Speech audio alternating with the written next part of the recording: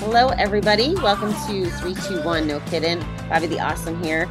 And today I have with me Anita Kuhnley. Welcome, Anita. Thank you so much, Bobby. I really appreciate that. I'm excited to be here with you today and to connect with your listeners as well. Yeah, it's good to have you here. You have kind of a neat approach on somebody, at least anybody my age or older knows about. So I can't wait to dive into that. And it also sounds like you have some exciting information to share from your own strategy. But let's get my audience a chance to get to know you. So tell us a little about yourself. Yeah, thanks for that kind introduction. I appreciate that. My background is in clinical mental health counseling. So I work at one of the largest nonprofit universities in the US, training counselors and psychologists. And so I've also worked at Teen Challenge, addictions recovery facility for adolescent boys in particular, and as a college counselor. And right now I'm teaching full time. And I love writing and making psychological concepts and principles easier to understand and more applicable to daily life. And my most recent book is called The Mr. Rogers Effect, 7 Secrets to Bring Out the Best in Yourself and Others from America's Beloved Neighbor. And I'm working on another book right now that's going to be released, I think, a little bit later this year. I'm not sure the exact release date yet with Baker Books. So that's coming soon. Oh wow, congratulations. Thank you so much. The Mr. Rogers book. So you talked about teaching, and thank you for that because we need a lot of people in the field and we need a lot more resources than I think are available nowadays. So thank you for helping with that community.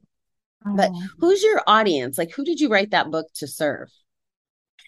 Well, originally I was thinking of my students because the inspiration originated out of one of my counseling classes. I used to teach intensives before COVID, where online students from all across the US and even across the world, we had some international students, would come to campus for a week from 8 to 5 and be in class. And these are students that are training to be school counselors or clinical mental health counselors.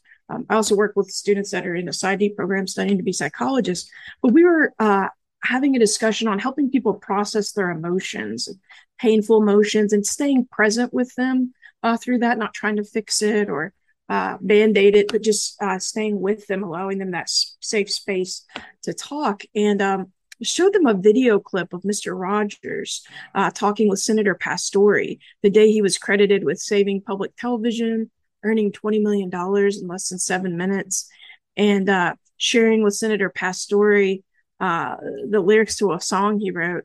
And it was amazing, the transformation. Like, he transformed that senator from an adversary to an ally in minutes. And at the end, Senator Pastore, who was a self-proclaimed pretty tough guy, was saying, I think it's wonderful. I got chill bumps, and you just earned the $20 million. And throughout that discussion, talk with Pastore about managing anger. And I asked my students that were in the classroom, I said, hey, what was it like for you guys to hear this? And one student said, I work in inner city schools and my kids don't have anybody. They don't have a Mr. Rogers, so they turn to violence. And, that really bothered me, Bobby. I kept thinking about that. Uh, you know, everybody, even though Mr. Rogers is gone, everyone needs someone safe, a safe space to be able to share their feelings and get support. And I kept thinking and praying about that. And the idea came to explore, how Mr. Rogers created such a space so effectively, even on television, that 20 years later, we have movies like the Tom Hanks movie, Tom Hanks starring Mr. Rogers, being made about him. And so that was the inspiration behind the book, to kind of unpack how he did what he did so that we can all be the Mr. Rogers, so to speak, in our own neighborhood. So originally I had my students in mind. That is people that are training to help others in the field of mental health. But also I think anybody who's in a helping profession, teachers, counselors, even parents, grandparents, entrepreneurs, people that want to connect with other people. So basically, in people related, people oriented professions. Love it. And thank you for explaining the context of it. You used a couple words that I'm just starting to get familiar with, not even, the last decade, maybe the last 5 or 6 years through my recovery journey, like being present, processing feelings. And in my mind, it's almost like they didn't exist before I discovered them. But, like we didn't, and I know it's like that was that reticular activating system or whatever. Like I didn't ever hear about people talking about being present, but I probably wasn't tuned into people talking about being present or processing feelings and emotions. So is there any way you can elaborate on that a little for the people who aren't in the profession maybe and talk about the value of that, why you're even teaching that? Yes, yeah. So, um, it's interesting that you say that because it really is that way, right? And I've heard people say the same thing, like when they are shopping for a new car and maybe they're looking at Volkswagens, all of a sudden they see them everywhere, and they didn't really notice them before. I'm sure they were still there, but now they're on the radar.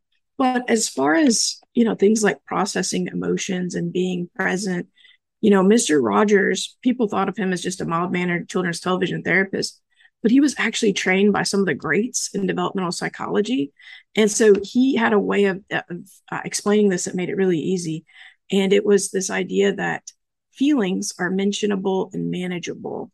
And it came from his mentor, Dr. Margaret McFarland. She said, anything that's human is mentionable. And when we mention it, we can make it more manageable. So he shortened it to just feelings are mentionable and manageable.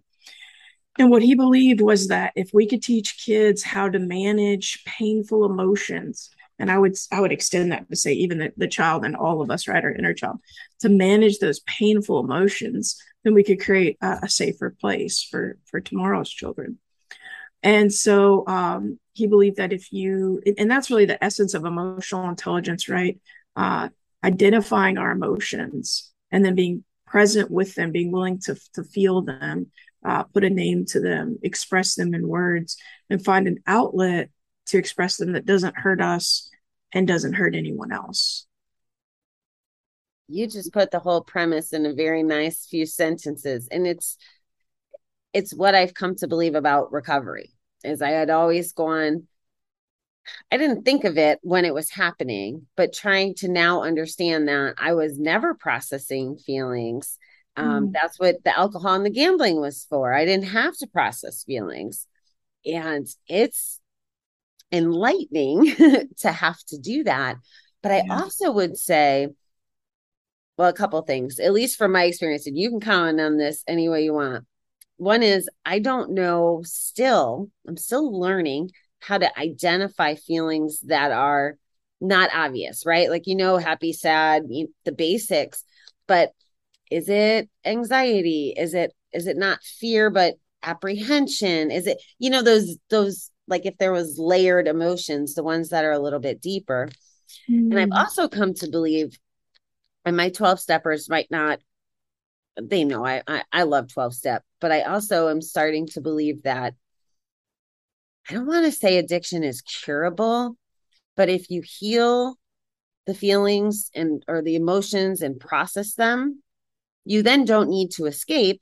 So you then don't need addiction. So you almost don't need the bet or the alcohol because you've done the work. So they don't become as triggering versus that Mm. theory of don't go near a liquor store, don't go in a casino. Like I'm not bothered to go in a casino today because I've done some of this work. And I'm not saying that it's a good idea for me to risk it, but I think all the stuff you're talking about translates that way. Any thoughts on that? Yeah, it's interesting because I think of that 12-step acronym that's used a lot: HALT, hungry, angry, lonely, tired. I think it was uh, in a journal, Yale Journal of Biology of Medicine. It came out and they talked about how that's an example of poor self-care, right? If we, our blood sugar drops and we get too hungry, or we're angry or frustrated, dysregulated about something, lonely or tired, a lot of times addictions, like you mentioned, they can be numbing, so we don't have to deal with feelings, or they can be a way to change our state. To if we're, you know, anxious, then, a lot of people talk about, how things like alcohol or marijuana helps them relax, or things like stimulants or caffeine helps them get revved up if they're feeling tired. And so I had in my training, my professor in my addictions course, he always said that everybody struggles with addiction, whether it's addiction to people pleasing or coffee or chocolate, or, we all have our things that we struggle with. And, my training was at a Christian university. So one of the thoughts in behind that was this idea that, anything can become an idol if it becomes sort of the God in your life, or something that you're focusing on, or putting before your relationship, or seeking God. And so, this idea of making feelings mentionable and manageable, it does have that sort of assumption that we can identify the feelings and know what they are, which is not always so easy, especially if we're numbing ourselves. And, not only that, but sometimes we're socialized not to feel, right? Like some people have grown up with these messages that indicate maybe some listening have heard some of these too, but turn that frown upside down, or don't complain, or I'll give you something to complain about. Not very empathic, right? But No. there's this hidden message, or maybe not so hidden, but there's the message that, it's not okay to feel. It's not okay to communicate those feelings. Just, put a smile on your face. And so then, this could be a challenge for counselors or 12-step recovery, or, then people come in to a safe space and they're encouraged to think and to feel and to share their struggles, and have been conditioned not to. So it can be really tough to shift into this new way of being present with our own emotions. And I really appreciate self-compassion, mindfulness exercises, because they allow that opportunity to remind ourselves that suffering is part of the human condition, and you're not alone in your pain, that other people suffer as well. That's Yes, I agree with we all have something, and the compassion, it's the hardest to do for ourselves. It's so much easier. We can give it to our best friend or a stranger, but to give ourselves that own love and compassion is definitely a challenge. I'm going to shift gears for a minute because I know that you prepared is strategies the right word, or information, and I want to give you an opportunity to speak to what you've put together to share with the audience. Is that okay? Sure, sure. Yeah, so we talked about the 3 lessons learned from Mr. Rogers to promote success in recovery. Yes. And we have that 10-second thing too. So I want to hear it all. I just don't want to lose track of any of it. Right.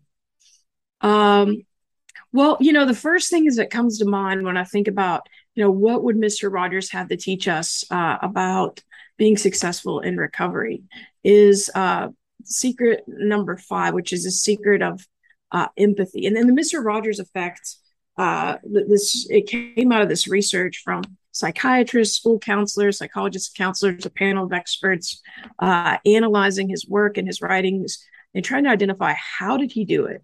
How did he have such a strong connection with people? And, some people like to say that the opposite of addiction is connection.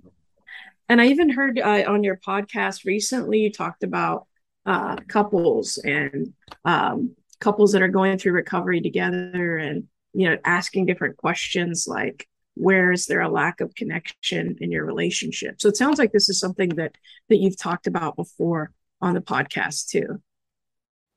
Well, and I have to give Paul credit, he's the host of Recovery Elevator, which inspired me to start 321 from the gambling lens. His is alcohol focused.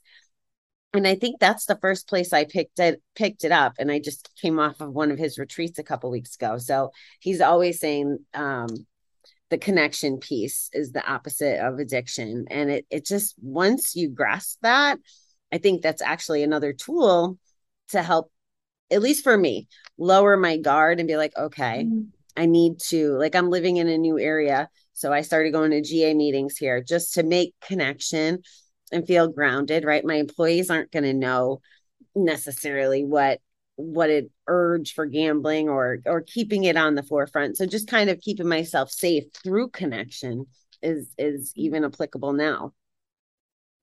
That makes a lot of sense. Having a safe place where other people can relate and connect and share. There's that feeling of being understood. And,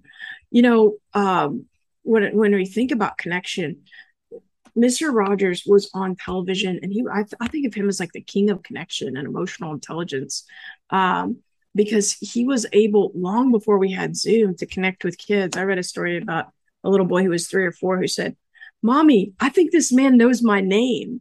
And he was just watching the show, but he felt so connected and known and understood. And I think part of it is because he had this authenticity. So, and there's something I wanted to share with you. When Mr. Rogers was a kid, he was bullied for his outer appearance, and he was chased down the street, and kids called him names. And he took refuge at a neighbor's house. And one of the things that happened is he talked to some adults in his life about being bullied, and they said, well, just don't let on that it bothers you, and then they'll stop. But that didn't seem like a solution for him. Meanwhile, his grandpa, he had a special relationship with his grandpa McFeely, and such a strong connection with his grandpa. McFeely, is that what you said? There's some irony into that. Yeah. Well, isn't that funny? His speedy delivery man was named Mr. McFeely, and he was named after his grandpa, whose name was Fred McFeely.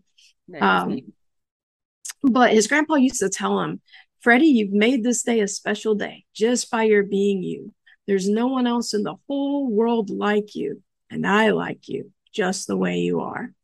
And then he internalized that message, and he took that and he shared that on nearly 800 episodes, over 800 episodes all across the US and Canada for the duration of his career with children all over.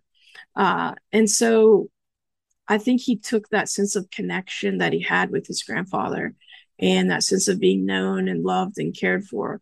And he wanted everyone to be able to feel that.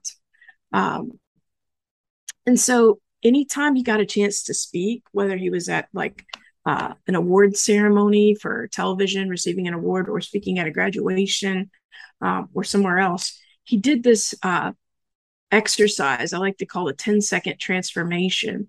That's really the Mr. Rogers effect in action, because it has the capacity to really, change your state of mind. And I think, from what we talked about with HALT and different addictions, they often can change our state, right? Whether it's a dopamine boost or serotonin boost or something that's going on neurochemically. But this is something without anything but positive side effects that can do the same thing. So if you feel comfortable, I'd love to do this 10-second technique with you. Let's go. All right. I love this stuff. We'll roll up our sleeves and do that. All right. So if you would, I'll just adapt it for our situation, right? Bobby, you have been in this process, in this journey of recovery. And not only that, but you have reached out to help others that are walking through this journey. You've started 2 different podcasts. You are making a difference and helping people all over that are listening. And listeners today, they may be entrepreneurs, they may be in recovery. They are going through this journey, and they are doing the work to become better every day. And chances are that all the success that you've had, you didn't get here on your own. There were people along your journey of recovery, along your journey of entrepreneurship and podcast creation that kind of loved you into being who you are today. And so I would like to invite you to take just 10 seconds to think about those people that loved you into being who you are today. I'll keep the time.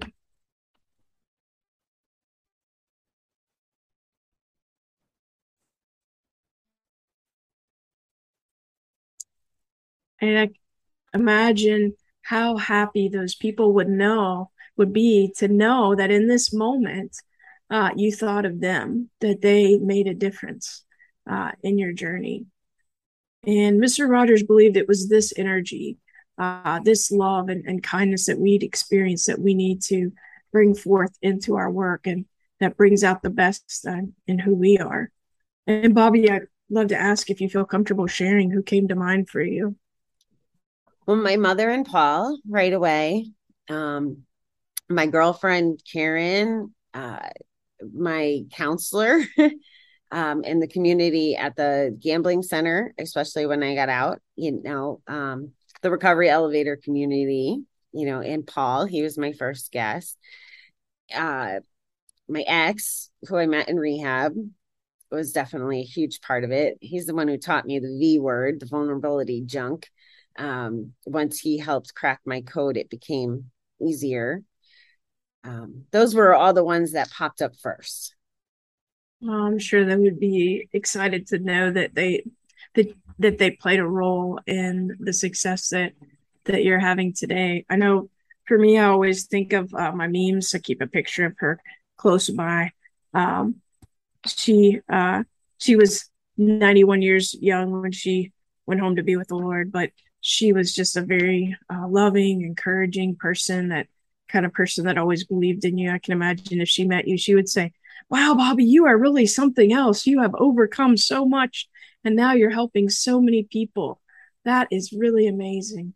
And she just really could see the best in people and really appreciate their gifts, and uh, was very enthusiastic and positive. And Bobby, I wonder, what was it like for you to just take this moment and think about those people that have loved you into being? I will tell you, I liked thinking about the other people much better than I liked receiving the positive feedback you were giving to me. Mm, Which mm, hopefully that doesn't mess up the experiment, but that made me a little uncomfortable as I'm trying to pay attention to my emotions. I'm like, mm. and you, by the way, have that nice, very Mr. Rogers demeanor, like how you speak, and you're like drawing me in with this curiosity because you're so like docile and I'm so like high strung. So I'm really enjoying that, by the way. And I totally didn't mean to sidetrack, but I just had to let you know that that was interesting as far as feeling. Oh, that's important awareness. Yeah. So there was a little bit of discomfort with the positive feedback. Yeah, there was. There, Huh. yeah, there was. Um, but when thinking about all the people,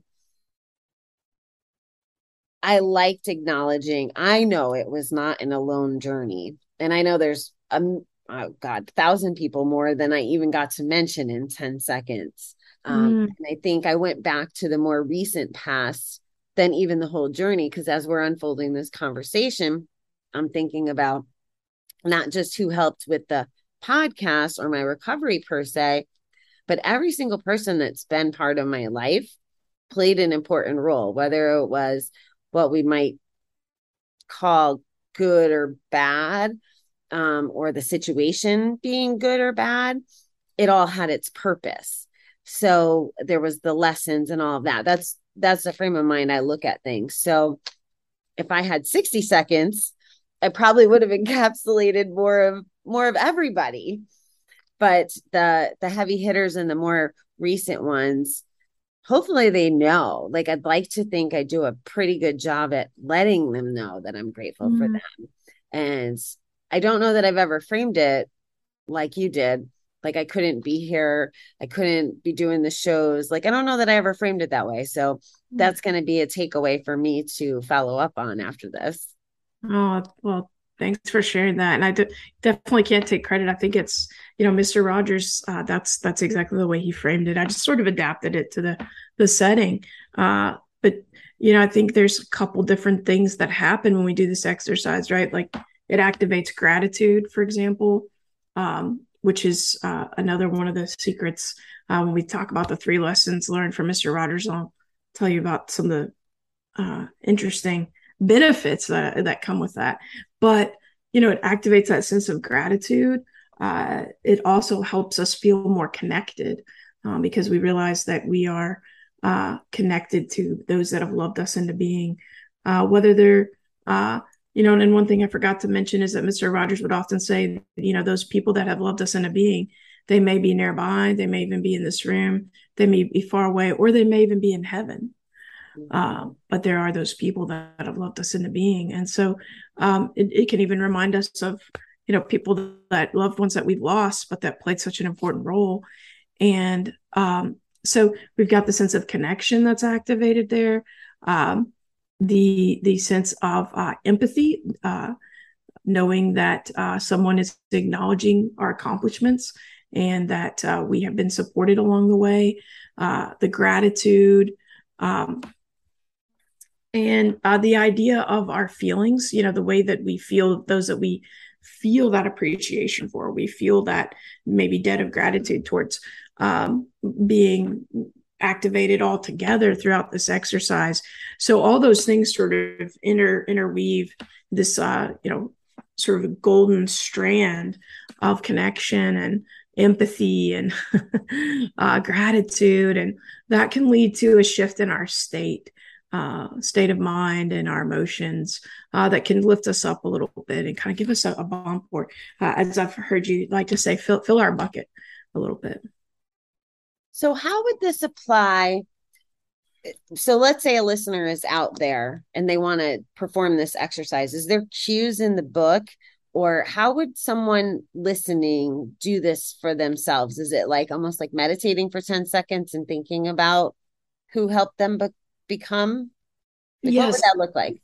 there's cues in the book, and they could definitely read through that. But I recommend taking time to meditate on it, think about it, even write it down. But it's really just first acknowledging that you are at the point where you are in your life. And although we may not always be exactly where we want to be, we have to acknowledge how far we've come, that there are things that we've overcome.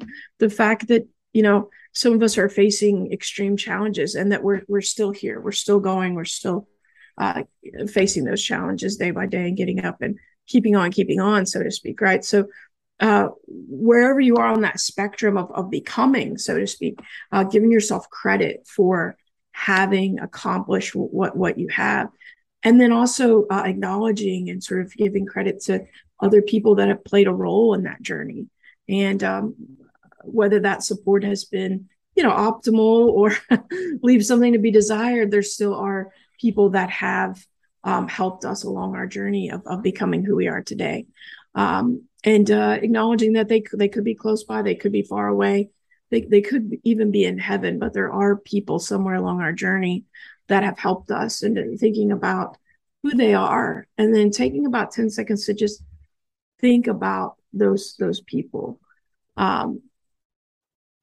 and you can expound on that if you'd like for me, I like to always keep a picture of memes on my desk, and just to remind me of that, and that's just one of those triggers, that positive triggers, right? That reminds me of the sense of that I was so blessed. Well, it hurt so badly when she died. Not for her. She said she was ready to go. She had a strong relationship with the Lord. She was ready to go to heaven, as her, faith, a strong part of her life. But it was for those of us who were going to miss her when she was gone, that it was really hard for. So just a reminder, that she was there. And so, but taking that 10 seconds is that next step to really think about those individuals that have loved us into being who we are. And then also taking a moment to think about what it might be like for them to know that they have loved us into being, that that moment of empathy, of thinking about the happiness or the gratitude that they may feel to know that they were a part of that journey.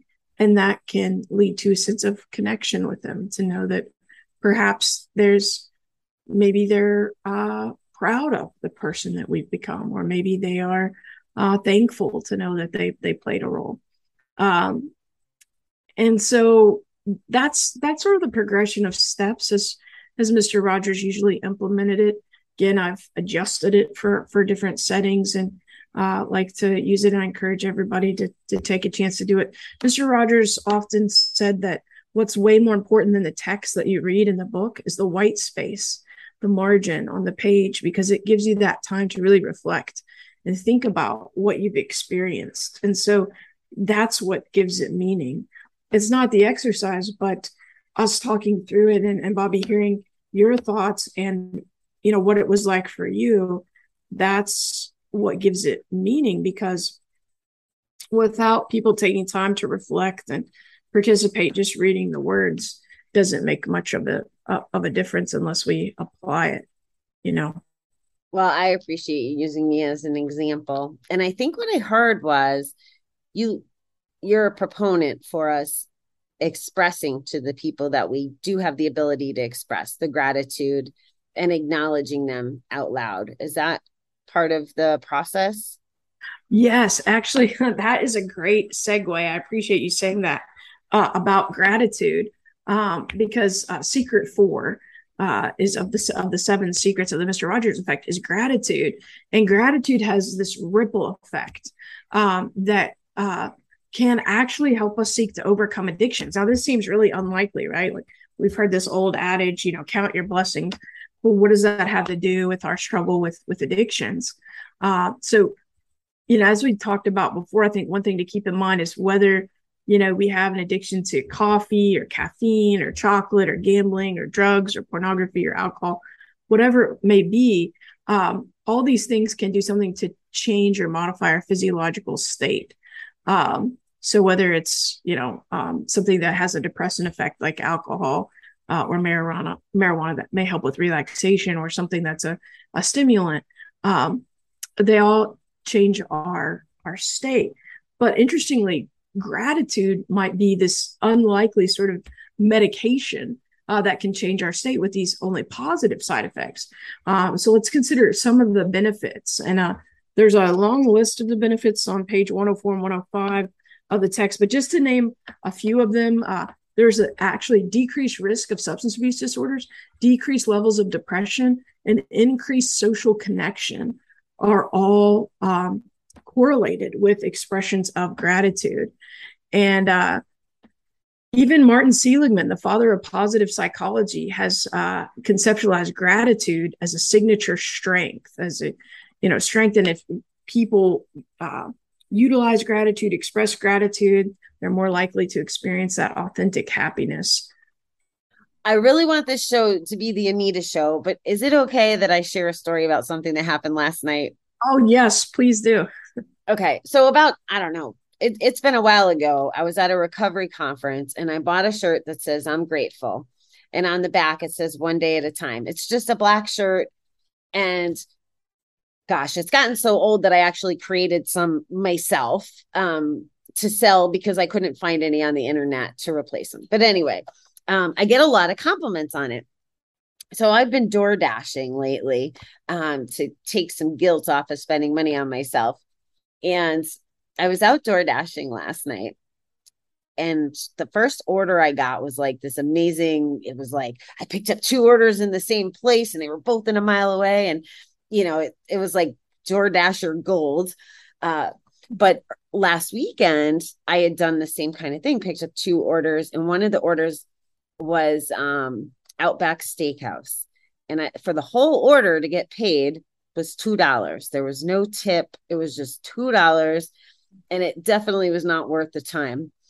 But I had this conversation in my head at the time. I'm like, Bobby, it doesn't matter. Be grateful for the order and blah, blah, blah. Like I was consciously doing the work to shift the pissy pants to grateful because I was in pissy pants mode, full disclosure. So last night I get this first order and then it's quiet. So then I run in this tanning salon. I was like, okay, well, I'll just pause orders and I'll go and I'll do my tanning. And I'm so excited about this first order and I'm wearing my I'm grateful shirt and I walk in and this young girl, they're welcoming me. And I was like, can I have a booth that's kind of quiet so I could do my meditation? And they're like, she's like, you're kind of spiritual, aren't you? And I said, well, actually, now that I'm in recovery, I am. I said, I couldn't even say the G word before. But what was really beautiful was this grateful shirt really like set the stage. I met a guy at the gas station who had 2 years sober. This young girl, 26 years old, she's going to be on 321 down the road, tells me about her 9 month sobriety in front of two of her coworkers, which I thought was beautiful and brave. So going back to the connection, this one shirt and the gratitude, like instead of having pissy pants all the time, like, because that's what I said to him. I said I got rewarded, because I did gratitude last week with the bad order, and now I'm getting this great order. Not that it's for reward, but when we're mindful of that, the good stuff came, and it felt like a high walking out of that suntan place, having this engagement with these girls, and just how excited she was, like that I asked her to be on the show and that she could share her story. So gratitude does work, I guess, is the moral of the story. Yes, I love that. So it's interesting how all of the sequence of events happened, and those connections as a function of you wearing that shirt, but then also the awareness of, okay, I'm feeling a little bit crabby about this. I need to shift gears and get back to this grateful state.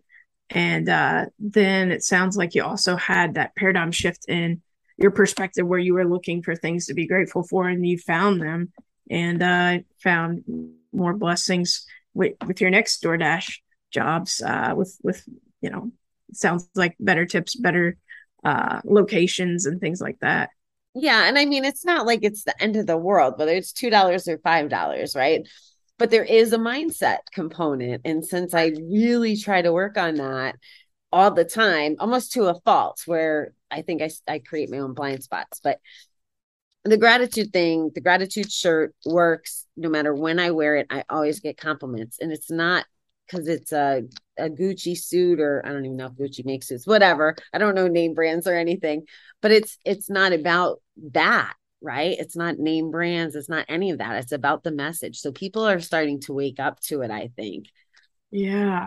I was thinking about the same thing the other day because you mentioned being a spiritual person. And I often share this passage with my students from Philippians because sometimes students get test anxiety. And there's this scripture in the book of Philippians, chapter 4, that talks about how to be anxious for nothing, but in prayer and supplication with thanksgiving to make our requests known to God. And the peace of God, which surpasses all understanding, will guard our hearts and our minds in Christ Jesus. And it's interesting because in Proverbs, it talks about like guarding your heart. And I remember, when I was a lot younger and I first read that, and I was wondering, how do you guard your heart? What does that look like? Is that, you meet people that are more guarded and maybe less vulnerable. And so trying to figure that out. But then when you see in Philippians, it's like this message that explains how you do it. It's not about being guarded, but it's about actually being vulnerable and sharing those prayer requests, confessing those to God, and being thankful for the blessings that we have. And we see all these messages that's his will. And then now the science is catching up, right? Like all these peer-reviewed studies about the benefits of gratitude. Like we talked about a few, but there's more benefits like lower blood pressure, enhanced immune function, increased life satisfaction, decreased risk of anxiety, quicker recovery from illness, increased resilience, increased happiness. And there's still more on that list, right? But those are some, science is catching up, to what we've long known to be true, that gratitude can really help us to be healthier and happier and more connected. Yeah, it's beautiful. I love gratitude. So Anita, is there anything that I forgot to ask about or that we want to dive deep into before we have to go tonight? I think that we've covered the three lessons from Mr. Rogers to promote success and recovery. We talked about empathy and how empathy is this idea of feeling with and connecting with people, and how addiction is the opposite of connection, and different strategies that Mr. Rogers used to promote connection, like the 10-second transformation. We talked about how feelings are mentionable and manageable, and this HALT acronym, and kind of bolstering our emotional intelligence. And then we talked about gratitude. So I think those were three of the keys. And I'd love to hear people's thoughts on the Mr. Rogers effect. It's available on audiobook and also if you like to listen, I know podcasters might be listeners to audiobooks, so it's hard to find time to read these days. But would love to connect with people more on Instagram as well. My Instagram handle is at the.empathetic.counselor. And I just want to thank you so much for having me. I really enjoyed our conversation and doing the 10-second transformation together and hearing more about your journey as well. Well, it's been my pleasure to have you here, and I hope that lots of folks check out the Mr. Roger Effect book and the practical application of it.